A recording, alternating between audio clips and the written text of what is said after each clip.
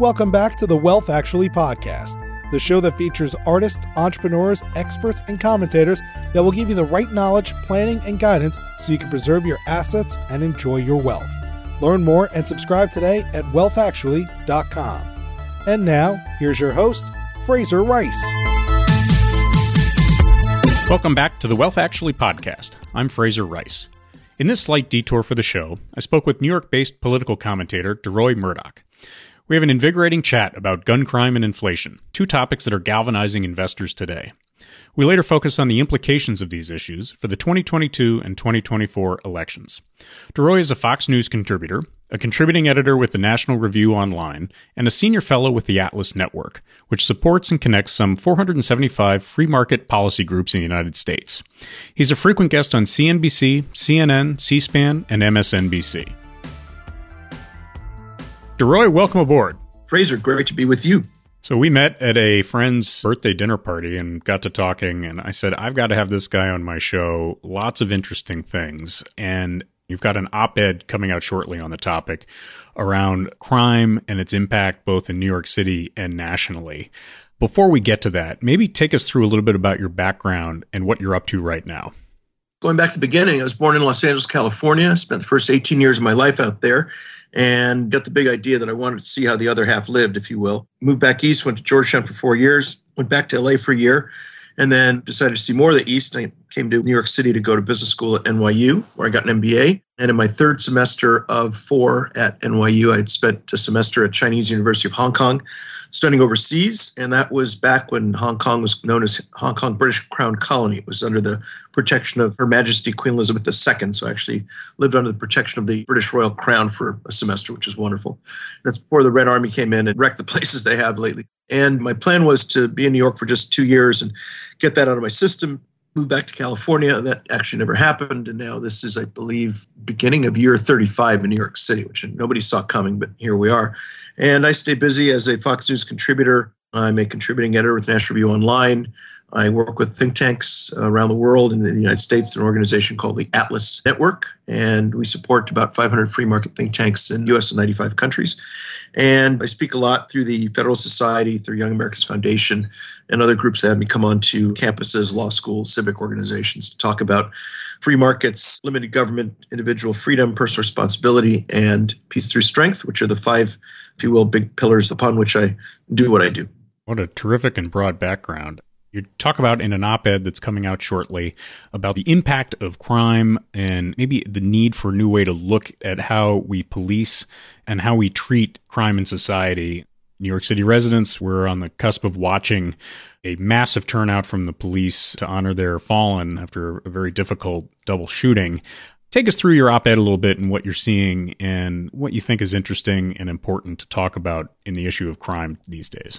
I think it's really top of mind for a lot of people these days, along with inflation. I think those seem to be the two biggest problems on people's minds these days. My headline is Fight Crime, Arm the American People, and I'll get to the conclusion there in a bit. But I think what really is disturbing people more than the crime wave we saw back in the 1990s, 1970s, when a lot of crime was things like drive-by shootings, killings related to drug deals that went south, gang shootings of other gang members. So not always, but often, if you stayed out of crime and you didn't deal drugs, you probably would be okay.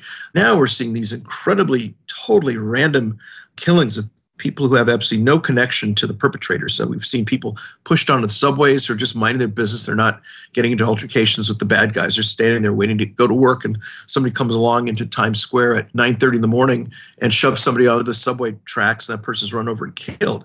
We saw this poor young lady in Southern California working in a furniture store in Hollywood, and somebody went in and stabbed her to death. She was a graduate student at UCLA. So you're seeing this total mayhem, victimizing people who have absolutely nothing to do with the people who are coming after them. And I think that makes things a lot much scarier than if you are in organized crime and you think, okay, well, I've decided to have a life of crime. I know what the risks are. I might get killed. This is people just going about their business and they end up in caskets. So I think that's horrifying. Another aspect of this is that many of these instances, the perpetrators are homeless. I use the word homeless in quotes. And we really need to have a conversation in this country about the term homelessness. There certainly are some people who may not have paid their rent or fallen behind on their mortgage payments or whatever, and are sleeping under bridges or whatever. But homelessness is a euphemism. It really is a term we use to comfort ourselves, which is a lot easier to use and a lot easier to think about than what the problem really is, which is outdoor lunatics. We're dealing with people who are mentally ill, paranoid schizophrenics, people with severe drug addiction, chronic alcoholism, and that's the problem.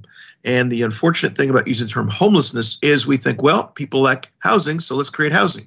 So we run out and build a 10-story structure of affordable housing, and then we wonder, well, how come the streets are still filled with homeless people? Well, it's because it's not that they need housing. What they desperately need is to be put in mental hospitals, be given serious psychiatric care, very strong pharmaceuticals, and maybe then they can get their lives turned around. But sitting around thinking, well, if we could just lower the rents by 10%, we'll get rid of the homeless problem. That's nonsense. It'd be like if somebody came to me if I were a doctor and this person had congestive heart failure, and I said, oh, don't worry, here's some skin cream for your eczema. And I'd feel good, the other person would feel good, and we all can walk away thinking that the skin cream will take care of the problem. Well, great. Problem is the person still has a heart that's slowly but surely dying. And unless we seriously address these outdoor mentally ill people, we're never going to correct the so-called homelessness problem. And the third conclusion I make in this op-ed is that we're now in a situation where the American justice system has collapsed. We have police who very much want to do their jobs, but they can't. Their hands are tied because of the demoralize the police, demonize the police movement, which the left perpetrated. A lot of cops are scared to do their jobs. If they arrest people, that person could be the next Derek Chauvin, the next person being arrested, the next person being sued, fired, what have you. So they observe crime. They're now in the business of watching crime happen. I don't blame them. I think they're victims of this terrible left-wing campaign to vilify them. Then we have a bunch of prosecutors like here in New York City, Alvin Bragg. We have George Gascon in L.A. We've got Chesa Boudin in San Francisco. These are far left, I think, truly Marxist prosecutors who are funded by George Soros, the closest thing to real life James Bond villain as I've ever seen. And these people are busy saying, well, we're not going to enforce this crime. We won't enforce that crime. We're going to lower the sentences we seek for other crimes. Alvin Bragg here in New York said that he doesn't want to see anybody in his office sentenced for more than 20 years, including for murder. So you kill somebody, you get 20 years, you're probably out in 10 or 12. Maybe for some people, that's pretty good math. We've got certain judges who like that, are happy to throw the jail cells open. Others want to enforce the law, but their hands are tied because of things like so-called bail reform and all that. So we're in a situation where we basically have no justice system anymore. And I think the answer to this is the American people need to arm themselves. We need to make it as easy as possible for law-abiding people to get guns and ammo and protect themselves from these monsters. And I say that in two senses. One, that you can brandish your weapon, just walk out of the holster, very often scare them away. And if one of these guys comes after you with a rap sheet, doesn't mean well and wants to hurt you or kill you, take him out. Take your gun out, waste him, and we're done with it. And we don't have to worry about these people doing it over and over and over again, going to jail for a couple of days, getting back out, raping or killing somebody else, going to jail for a couple hours, getting back out and doing it again. At some point, if the American justice system is not going to take care of these people, the American people have to do it. And if that means that these evil criminal thugs need to be eliminated from society, I'm 100% for that. And the sooner we can do this, the better. Your op-ed's going to ruffle some feathers, to be sure. And I'm sure one of the questions that I'm sure is going to come up is for people who are armed, do you see some sort of transition period where people become law-abiding but inexperienced around firearms to becoming thoughtful with firearms and not turning into vigilantes and having the pendulum sweep in the other direction where all of a sudden we have lawlessness on the other side? We've got people in states like Texas, Louisiana, Virginia, for that matter, Arizona and others, where they do have concealed carry and so on. And you very rarely hear about, almost never hear about people who've got concealed carry and legal gun permits thinking, oh, let's go out and waste some criminals today. If they're confronted and people are acting up and doing things they shouldn't, people have stepped in and saved themselves. There was a case, I think, in Texas where somebody walked into a church and was about to do one of these mass homicide situations. And one of the parishioners just got up one of the pews. He had a really good aim. He shot the guy and the thing was done in 10 seconds. End of story. So instead of having an awful hostage situation like we had at that synagogue, I think it was just last weekend, a couple weekends ago, that didn't happen. You didn't have one of these situations where a bunch of people got gunned down and killed like we saw in Charleston, South Carolina. Dylan Roof, I think, was the gunman there. That was maybe 8-10 years ago. That happened. Somebody just got in, took care of the situation. The perpetrators in a box, and everyone got on with their lives. And that was the kind of swift citizen justice I think we need. I'd love for people to be able to wait 20 minutes for the cops to show up. A lot of people don't have 20 minutes for that to happen, especially now with so many police departments depleted with so many cops having resigned. People are not getting on the force. Other places where, thanks to these absurd and ridiculous COVID-19 mandates, cops are getting fired because they've not been vaccinated, and so on and so on. So we've reached a point where we American people just need to take care of ourselves. Where does the role of broken windows and the concept of preemptive policing come in? And how do you think about that in terms of the counter-argument on the front that, well, it creates a racial imbalance with regard to policing and arrests and data that seems to back that up? I go to my CVS and my Walgreens, et cetera, and I'm frustrated that I essentially have to have an escort to go and pick up a set of razors. And this is all by virtue of the fact that we've now got essentially a systemic shoplifting problem in New York City, where the major drug purveyors and even supermarkets at this point just let shoplifting happen because of a real distortion that I think has happened in the system. And I'm angry at that because this is not how people should behave. And so broken windows, which seem to have a very positive impact on New York City's crime enforcement and statistics back in the 90s and into the 2000s, and then has had a bit of revisionist history saying that it's created a racially disparate impact. How do you think about that in terms of both your gun solution and in policing generally? I've had it. I've absolutely had it. Look, I live in New York City just below Union Square, and there's a Walgreens at the corner of 4th Avenue and 14th Street, and there's another one on 14th Street just a little bit west of there between 4th Avenue and Broadway. These two stores are right next to each other. The Walgreens is going to close in a couple of weeks. I don't know if that has to do with shoplifting or not, but maybe it's just because the two stores are owned by the same company. They're right next to each other. In any case, I was out just last night at the Duane Reade on 14th Street, and some guys walking out of the big trash bag. And there's a little scuffle that ensues, and it turns out that the guy had an entire trash bag full of diapers, Pampers, Huggies, and was going to steal them and go sell them, I suppose. And they were able to yank this trash bag out of his hands. He turned around and walked away and kind of laughed at them. They said apparently he's been there before. Some other guy came in a couple minutes later, and they scared him off because apparently he'd been shoplifting before. I was outside the Walgreens on the other corner about a week ago. And just as I was about to walk in, one of the security guards was fighting with some other guy who had a bag full of merchandise, and he was trying to run off with that. So this has become a real problem. I know that stores have been closing in San Francisco. I think something like a dozen or so Walgreens and other drugstores have closed because they've been ripped off. This shoots prices up. Stores close. People have less access to everything from groceries to deodorant to drugs. I mean, imagine you're somebody 75, 80, 90 years old. You need to go get your heart medication. And rather than walking around the corner, you now have to walk 4, 5, 6, 8, 10 blocks to go get your drugs. And that's not easy if you're moving around a walker or something like that. So what I would do is this business that it's okay to shoplift as long as it's under $1,000. This is garbage. Somebody tries to walk off with a box of eggs, tell him to put it down. If he doesn't, the guards ought to have shotguns and say, look, you want a taste of this or not? And I think a little bit of that will tell people, okay, it's not fun anymore. New sheriff's in town, if you will. Time to behave ourselves. We have a totally permissive situation, New York and San Francisco, many other cities, certainly Chicago, where people just figure, hey, why bother paying for merchandise? Just get it for free.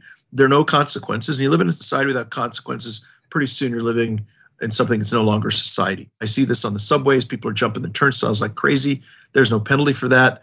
I believe Alvin Bragg, our far-left DA, has said that's not going to be enforced. So why bother spending the $275? Why not ride for free? So until we see enforcement on these things, this will all continue.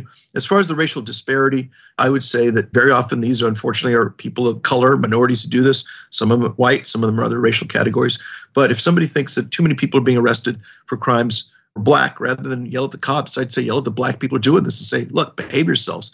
This isn't good for you. It's not good for society. Frankly, it's not good for black people. If people see black folks and think we're all criminals when we're not all criminals, but enough of them are, so that people think all black people are criminals. I blame black criminals for making life miserable for law-abiding black people, and the onus should be on black criminals to stop the crime, clean up their acts. If they can't do it, they ought to be wasted. Let's zoom out more nationally speaking in the national political spectrum. And you mentioned early on that inflation is on a lot of people's minds. And I'm in an industry where inflation is a major issue. It affects investments. It affects people's spending power. It reverberates across people's life, no matter what form it takes. How are you thinking about that and how the wheels of political power are being turned right now at the national level? I went through the inflation experience back in the 1970s when under Jimmy Carter, we had inflation, I believe, was running around 11 or 12%, interest rates around 19%. Imagine a 19% mortgage. No one who's alive below about age 40 even can hallucinate such a thing. Here we are again with inflation running, I believe, year on year, December of 2020 to December of 2021, at I believe the number is 6.8%, something like this. We're seeing producer prices running about 9%, I believe. There are a number of reasons for this. One is the massive spending that's been going on under Joe Biden and the Democrat House and Democrat Senate. These guys cannot stop spending money. They love spending money. They now want to spend even more money on COVID on top of the $1.9 trillion COVID relief package. They've not finished spending that money. They want to spend even more money. So these guys just want to spend. The more you spend, the more you weaken the dollar, which leads to inflation. Another aspect that's pushed up inflation is energy prices. One of the very first things that Biden did day one, within hours of entering the presidency, was to kill the Keystone Pipeline. They've been pressuring oil companies by reducing permits on federal land, permits for oil and gas production. They've been getting their left-wing activist friends to pressure banks not to lend to the oil industry. And as a consequence, we've gone in 1 year from energy independence and being a net exporter of oil and gas into a country that no longer is energy independent. And you've got Biden running around begging OPEC and begging Russia, of all people, to amp up their fossil fuel production so that we can have lower energy prices. I mean, this is ridiculous, absurd. It's bad for the economy, terrible for national security, and it's one of the things that's increasing inflation. So I think the way to fight inflation is you've got to stop the ridiculous spending and free the energy industry so that it can go back to producing low energy petroleum and gas, natural gas. That'll bring prices down. And we need to do something about the supply chain fiasco. I believe we're now up to 130 freighters floating off the coast of Long Beach and Los Angeles. That also contributes to inflation. That needs to be cleared up. And then this labor, ironically, very low unemployment while also having a labor shortage because so many people are paid not to work. They stay home and watch Netflix rather than go to work. Those benefits really need to be carved way, way, way back. If you're disabled and you're unable to work, that's one thing. If you just want to stay home, catch up on The Crown or whatever's on Amazon Prime, great. Do that on your own dime, not on the dime of the American taxpayers. That'll get a lot more people working and a lot more businesses can operate. That'll boost productivity and that also will help bring inflation down. Well, one little subset of what you're talking about as far as energy independence that drives me crazy really is the concept that even in the face of climate change and energy independence, low-cost energy, we're shutting down nuclear capability, Los Angeles and New York in particular. And I think to myself, it's difficult to have a climate change discussion, in my opinion, and not be very pro-nuclear. And if you believe in energy independence, I think nuclear is another avenue that needs to be considered. And meanwhile, those cards are being taken off the table as far as an overall solution. Does that fit into your worldview at all, or is that something that's a little bit off? No, it fits very much into my worldview. I'm one of those people who believes in what they call the all of the above energy strategy. Oil, gas, nuclear, certainly hydroelectric. If solar and wind can be done in a way that is cost efficient and safe, I'm all for it. What I don't want to see is solar and wind being implemented with tremendous subsidies and taxpayer expenditures and also the destruction of bald eagles and hawks and other beautiful birds, which are just chopped to pieces by these giant industrial windmills. If somebody can make a windmill that doesn't kill the birds and can stand up on its own without taxpayer funding, then great. What's really absurd about what you described is a tendency in New York, I imagine in California, I believe the same problem in Germany. They're busy shutting down nuclear plants before they find anything to replace them.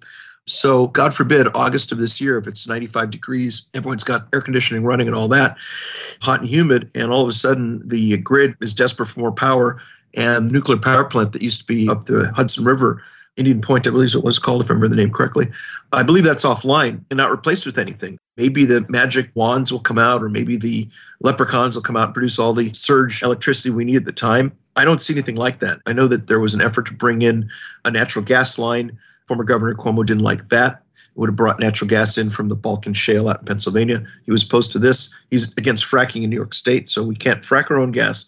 Can't get a pipeline to bring in the natural gas from Pennsylvania. There was an idea of bringing in liquefied natural gas through a boat connection out in Long Island Sound. He nixed that. Then the next question was, well, can you bring in power lines from Canada? No, we don't want any power lines. So which is it? He's against any kind of alternative to Indian Point, other than windmills, which don't really work so well in this environment, and then I suppose solar, which isn't such a great idea in a place like this where so far north that in the wintertime you don't have that much light. We're not Arizona. We have a lot of cloudy, rainy days, and these solar panels are not installed anyway. So even if you like that idea, maybe the idea is put them in, and then once you've got that alternative source of energy, then you shut down the nuclear plant. His idea is almost like the invasion of Afghanistan. You pull the soldiers out first and then figure out what to do with the civilians who are left behind. The Cuomo Democrat far left idea is get rid of the nuke plants. Once they're offline, then you figure out how to replace them, which is just completely backwards and cockeyed. But that's kind of the way the left thinks these days. Let's talk a little bit about the ramifications of these policies on the midterms and the national elections. What is the state of the union, as it were, nationally speaking? You've got a Biden administration that is under some duress with a variety of different problems, and you've got, looks like, some building momentum on the Republican side of things to take back parts of the House, if not both the Senate and the House itself. And then you've got 2024 looming. What are you looking at on the horizon on that front? Right now, Biden's at, according to the, I think, Quinnipiac poll, 33% job approval, 56% disapproval, I believe is the number. And he is way, way down with some core constituencies. He's only got job approval of, I believe it's 57% among blacks. Democrat presidents usually have approval of 80% and up. So even among black folks, he's nowhere as popular as it should be if he and the Democrats want to do well this November. I think the approval number is 25% among Hispanics, 28% among independents. I mean, these are terrible, terrible, terrible numbers. If these numbers persist into November, the Democrats are just going to be wiped out, and deservedly so. My concern is that I want to make sure that Republicans and conservatives don't take this for granted and assume this thing is in the bag. Nothing is in the bag until the last vote is counted, number one. Number two, the right no longer can plan to win with 50% plus one votes. They need to win beyond the margin of vote fraud. And I have no doubt that this November, the Democrats will play all sorts of games with mass mail-in ballots, early voting, ballots showing up days and days or weeks after the polls close, no signature matching, all the shenanigans that they pulled back in 2020 in the name of COVID, which was the temporary excuse they had to implement all kinds of loosening of vote standards, which they've wanted to do for decades. If they do that, it's entirely possible that this big, massive win that you describe and a lot of other people on the right predict doesn't come to pass. The other thing that's unusual aspect that could help Joe Biden is that the GOP has succeeded in preventing him from implementing Build Back Better and a lot of these other huge government programs, which involve a lot of tax increases. Right now, we're living under the Trump tax system, which has a 21% corporate tax rate. All those tax cuts that he delivered in 2017 are still around. And so if we are able to get COVID behind us, and it looks like it's finally tapering off, we may get that monkey off our backs at last. And then if the Trump tax cuts continue, there's no reason this economy can't continue to move forward. We saw the GDP number grow 6.9% as of late this week.